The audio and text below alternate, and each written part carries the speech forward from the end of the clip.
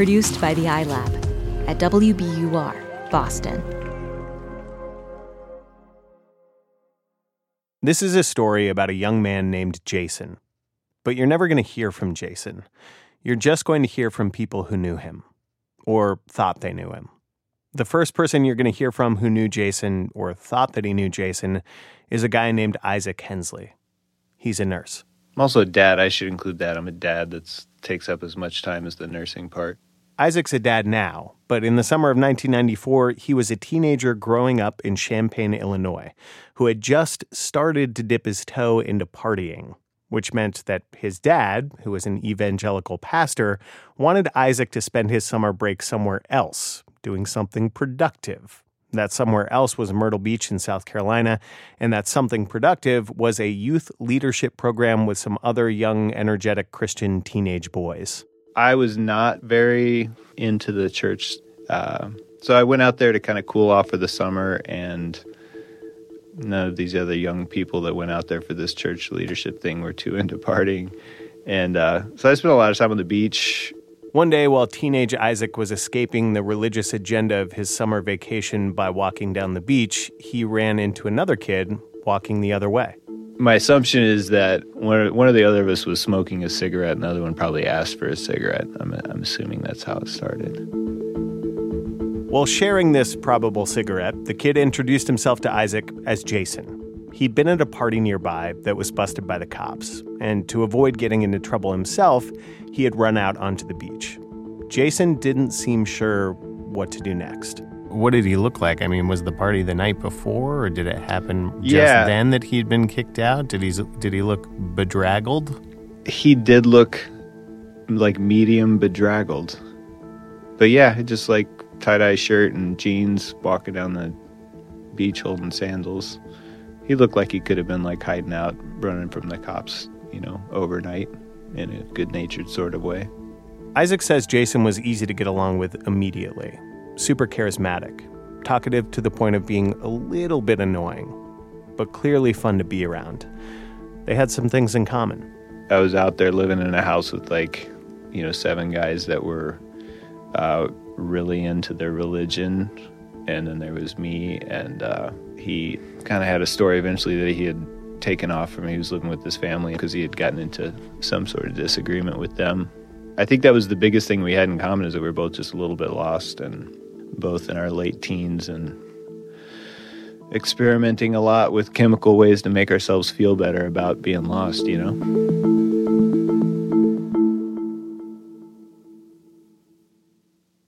Jason might have been a little more lost than Isaac, though, because he didn't have a place to go. So Isaac invited him to come back and stay with him. I have no idea why anybody thought that was a good idea, that we would let this kid that we didn't even know how old he was come stay in the house, but that's what happened, I guess. It was a weird summer. When the weird summer ended, the arrangement continued. Isaac was headed back to Illinois, and Jason had no plan, so he came along. Isaac says Jason was a bit of a social chameleon. Did it ever strike you as strange that he had basically, showed up on this beach, run into you, come and lived with you, and then came all the way back to Illinois from South Carolina to live with you? Was that ever I don't know, this sort of transience of his existence? Yeah, absolutely. Back in Illinois, Isaac started college, and Jason got a job at McDonald's. They both leaned further into partying, mostly just beer and weed. What was your last clear memory of him? The clearest thing that I remember about him and from that period of time is there was this particular kind of excited, weird little head cocked half smile that he would do as he would kind of get prepared to expound on whatever I had just said that was funny, or what just happened that was awesome. That's the thing that's the clearest, is this particular expression that he had.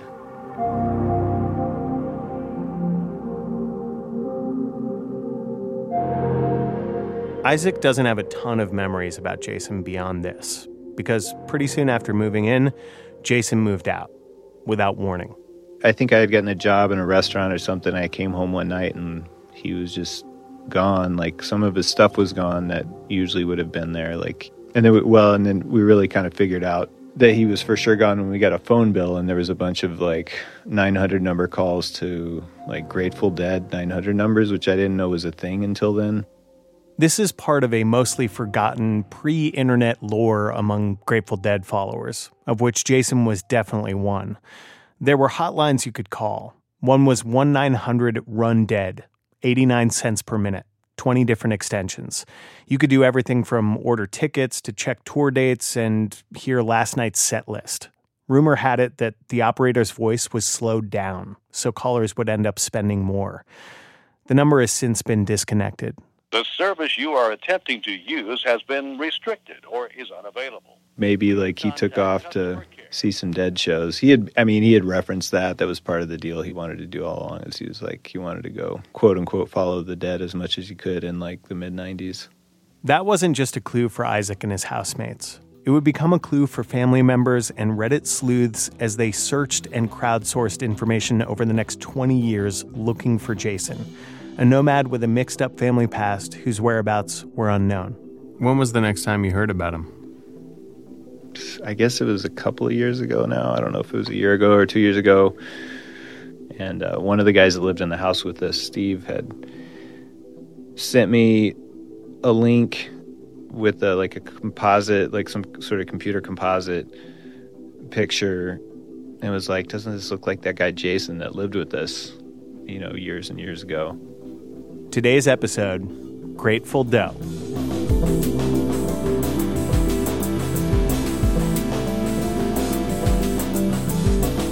I'm Ben Brock Johnson. I'm Amory Sievertson, and you're listening to Endless Thread, the show featuring stories found on Reddit. We're coming to you from Boston's NPR station, WBUR.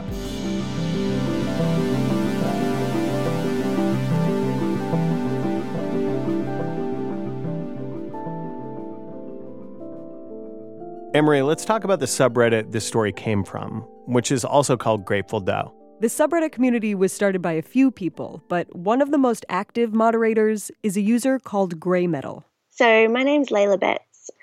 I'm 28 years old and I live in Queensland, Australia. Layla got into unsolved mysteries years ago. When she was just 14 years old, one particular unsolved mystery, thousands of miles away in the U.S., caught her attention. It was a car accident in Virginia, 1995. The driver and the passenger were both killed. The driver was identified. The passenger was unknown to the driver's family. Male, no identification on the body. Why was the passenger called Grateful Doe? For two different reasons. The first is that he had a concert t-shirt on for the band The Grateful Dead.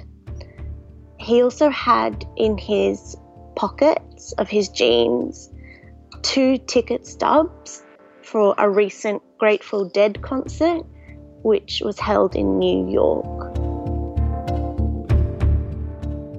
Over the next 10 years, Layla read everything there was to read about this case. She became an expert.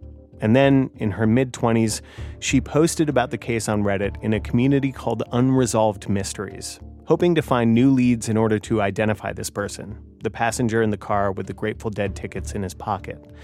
The post got a huge response, enough attention that Layla helped start a subreddit dedicated to the specific case, the Grateful Doe subreddit. I would spend maybe 12 hours a day working on the Grateful Doe case. I so vividly remember going to a concert one night till 10 o'clock at night. I came home, had a shower, and then spent another 5 to 6 hours on the subreddit.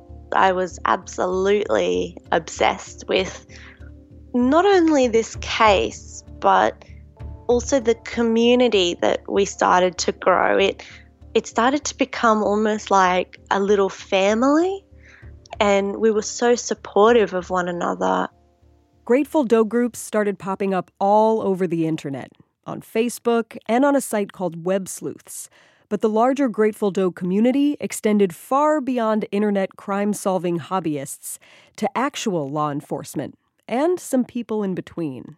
One of those in-betweeners is Todd Matthews. He's a guy who, turns out, knows a little bit about internet crime solving. That is a long and complicated story, but my father-in-law found a body of a woman in 1968 before I was even born. I heard about the case in 1987 as a 17-year-old, and she was known as the tent girl because she was wrapped in a canvas tent wrapper.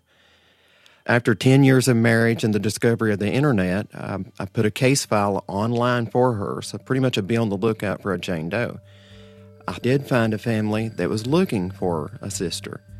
I contacted them, and it was her, and I became the first person to use the internet to solve a homicide.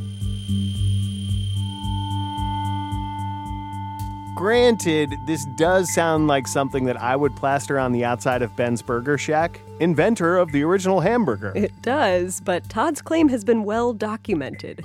He was the first, and now he works for a program run by the Department of Justice called NamUs. And that's the National Missing and Unidentified Person System. NamUs is a big online database. Todd calls it a virtual morgue, and it started as a list of unidentified people like Tent Girl. But it also includes missing persons now. There are 15,000 cases in the NamUs database.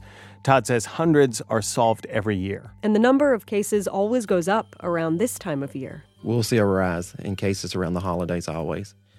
That's when people start missing people. And you're going to see cases where people were missing for long term and the family just realized finally that something's wrong. Todd says the beauty of NamUs is its accessibility. It's this rare example of a database that's being used by both law enforcement and everyday people. Criminal justice users can actually look deeper into the system. They can see the fingerprint record. They can see the dental x-rays. They can see the status of DNA, so they're going to know. But on the same token, we're sharing this with families and the general public so that they can see basic data. They're not going to see any of the investigative notes, but at least we're all coming to the same table. All of this kind of information was uploaded to NamUs in the Grateful Doe case.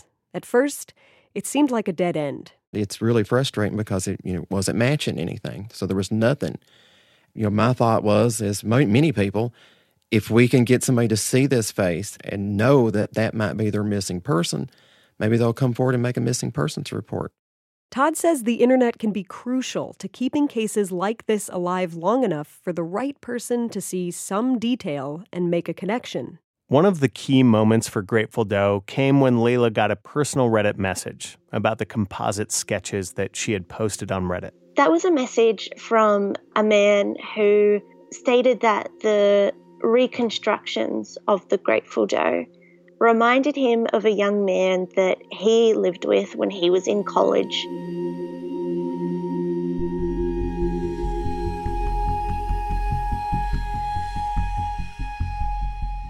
Being the internet, I was a little bit apprehensive. I remember that my first message back to him, I actually said, "Are you yanking my chain?" But that first day, we spoke for something like 8 hours, and the more information we shared, the more I realized that this could actually be a lead. The guy who wrote that message to Layla from across the world was named Steve. Steve as in Isaac's old roommate, who had sent him the sketches that looked like that guy they used to live with, Jason Callahan.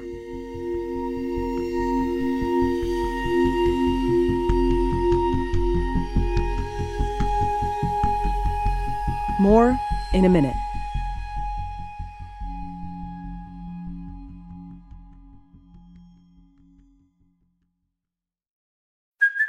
Hey, it's Kaylee Cuoco for Priceline. Ready to go to your happy place for a happy price? Well, why didn't you say so? Just download the Priceline app right now and save up to 60% on hotels. So whether it's Cousin Kevin's Kazoo Concert in Kansas City, go Kevin, or Becky's Bachelorette Bash in Bermuda, you never have to miss a trip ever again. So download the Priceline app today. Your savings are waiting.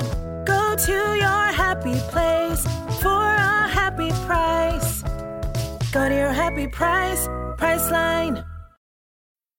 Hi, I'm Willa Paskin, the host of Decoder Ring, Slate's podcast about cracking cultural mysteries. On Decoder Ring, we dive down rabbit holes and obsessively explore questions hiding in plain sight. Like, why has slow dancing gone out of style? And when did we all become obsessed with hydration? And where did the word mullet, to describe a hairstyle, come from? That's Decoder Ring, named one of the best podcasts of 2023 by the New York Times. Listen to new episodes every 2 weeks and make sure to follow us so you never miss one. Layla might have been on the opposite side of the planet from the Grateful Doe case, but she heard from a guy, Steve, who said the Grateful Doe sketches on Reddit looked a lot like a guy he used to know. Steve said that 20 years earlier, he lived in an apartment in Illinois with a bunch of guys. One of them, Isaac, we heard from at the top of the show. Another one, the guy who looked like the sketches, Jason Callahan. Next step, find Jason's family to confirm. But there was an extra layer of complication. Jason's family was super disjointed. His dad remarried twice and had 5 more children. One of them was Shannon Callahan. I'm a stay-at-home mother of 2, and I'm 32 years old. Shannon hadn't seen Jason since she was 5 years old. The family had some issues. Shannon said that Jason didn't get along with their dad. But, my dad had his own issues and demons, so to speak, so. What do you mean? He was an alcoholic. So, did Jason and your dad not have a good relationship, even though Jason was your dad's son, right? I don't believe they did, unfortunately. My dad is a very complicated, was a very complicated person. Mm-hmm. I believe that there's good and evil in everyone, and he definitely had both.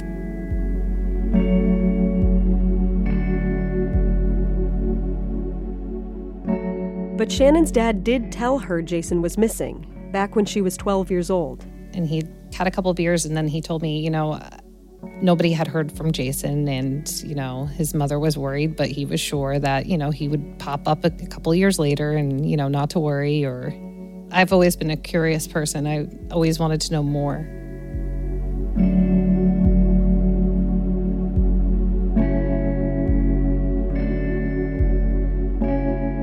We don't know a lot about the details of Jason's family history or what made him leave home, except that people who knew him, Isaac and Shannon, say that he butted heads with both of the father figures in his life, his biological dad and his stepdad. So Jason was estranged from his family. And remember, this was the mid-90s.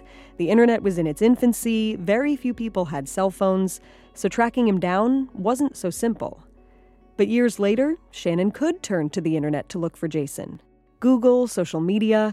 She'd check back throughout the years hoping something would pop up. At the same time, being fascinated by all kinds of missing person cases.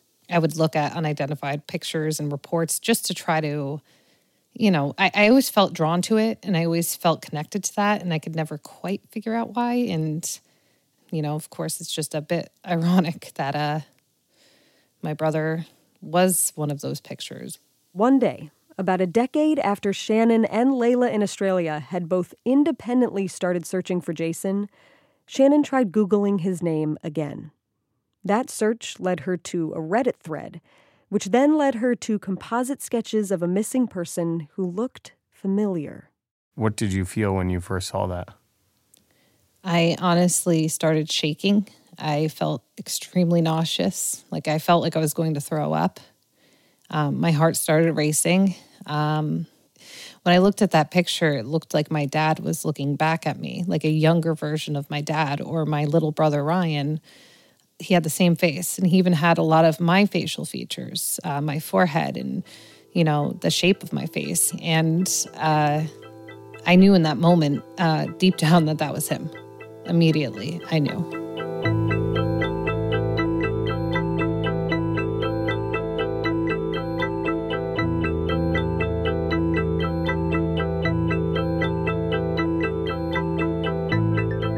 But closure didn't come that fast. Eventually, Shannon found her way to the strangers who had been working separately on her brother's case, including Layla in Australia. Members of the Reddit and Facebook Grateful Doe communities connected Shannon to investigators on the case back in the U.S. There was one thing left to do. take a DNA test. That process itself took almost a year. Shannon and Layla and everyone connected to the story had to wait for the results. Once they came in, it was insane. The Grateful Doe was Jason Callahan. It was actually a phone call. I was actually at work. I was also going through a divorce myself. And I just stepped outside and I started crying and shaking. And I felt a lot of things at once. I felt sad that I would never, as selfish as it is, I felt sad that I would never get to know him. But then I felt extremely sad also for his mother and how, you know, as much as it's great that she finally had an answer, it's to have your son come back to you that way. I can't imagine how painful that is. What did it feel like to have all these strangers so invested in your brother's case? Well, it felt definitely a little strange at first, just because all of a sudden people were messaging me, tons of people out of nowhere. But I am a very open person. Mm-hmm. And honestly, I had felt so grateful because had they not started that Reddit thread, had they in that Reddit page, and had they not started that Facebook page, I don't think I would have found my brother. I really don't. And luckily, I also do check in with Jason's mom sometimes. The only thing that did make me upset sometimes on a lot of these groups and on the media in general, people would constantly be bashing her. They'd be saying, how can you not know your son's missing for 20 years? What a family to not care. And it made me feel very upset because she was the opposite. She tried filing police reports and they told her he's 19.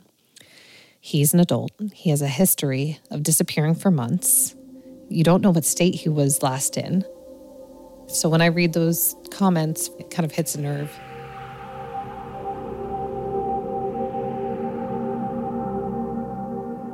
We reached out to Jason's mom, but she never got back to us. Jason's dad died of a heart attack in 2009. He never got to learn about what happened to his son. He died thinking Jason just decided to never come home. What does it feel like now that that chapter in your life is basically over, that you found him and that you have that closure? It does make me feel good that I could do that. I mean, also sad, obviously, but I also feel very proud that I was able to, pretty much mostly for his mother, to give her that closure, but also to the police officers who spent years with his file on their desk. And, you know, all the people in the, you know, the web sleuths who spent years of their life trying to figure out who he was. I feel good that there's one less missing person and there's one less unidentified body. When I used to research all the missing people and all the unidentified bodies, it would make me sick thinking about all the families who just thought what my dad thought, that, you know, oh, he's doing his own thing. He'll call when he's ready. But the call never comes.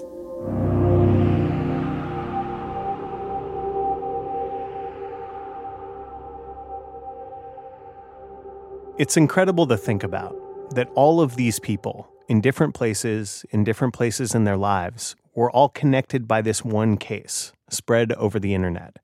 It reached out over undersea cables, through memories, and ended with a DNA test in real life from the person who was one of the closest to Jason by relation, a person at the beginning of his known past and around for his final ID.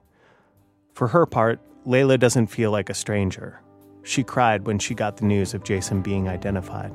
Gonna leave this broke down palace on my head. Broke Down Palace was the last song on the Dead set list for the tour that we believe Jason would have attended. So we think that Broke Down Palace was the last Grateful Dead song that Jason heard live before he passed away. In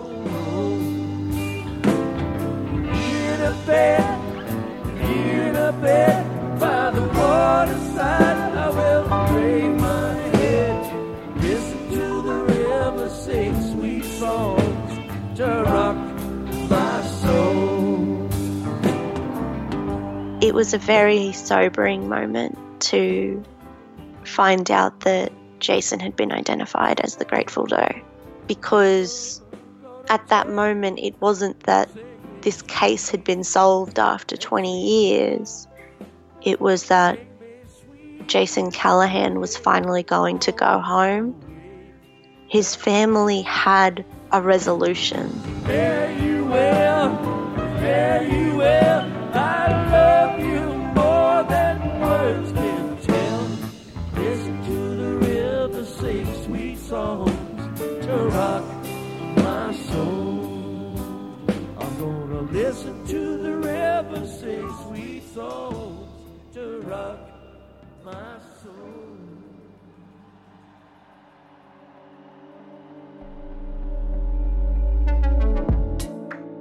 Now that the case that started it all has been solved, the Grateful Doe subreddit features new similar missing persons cases every month.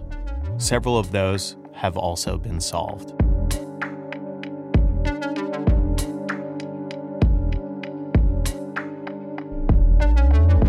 Endless Thread is a production of WBUR, Boston's NPR station, in partnership with Reddit. Our show is a dream realized by Jessica Alpert, and she's not a deadhead, but she's definitely old school cool. Iris Adler is our executive producer, and she called this past summer unexpected. Mix and sound design by Paul Vikas and John Parati, and when they check out the Unresolved Mysteries subreddit, they're looking for forbidden snacks. Our web producer is Megan Kelly, who recently took a DNA test and found out that she is part skincare addiction. Michael Pope is our advisor at Reddit, and the last thing he ever wants to listen to is music French people might play at a party or just with friends around. Josh Swartz is our producer, and he didn't solve any missing persons cases, but he did solve the mystery of old people Facebook. Extra production assistance from James Lindberg. Our intern is Candace Lim. Woohoo! Our theme music is by Squelcher.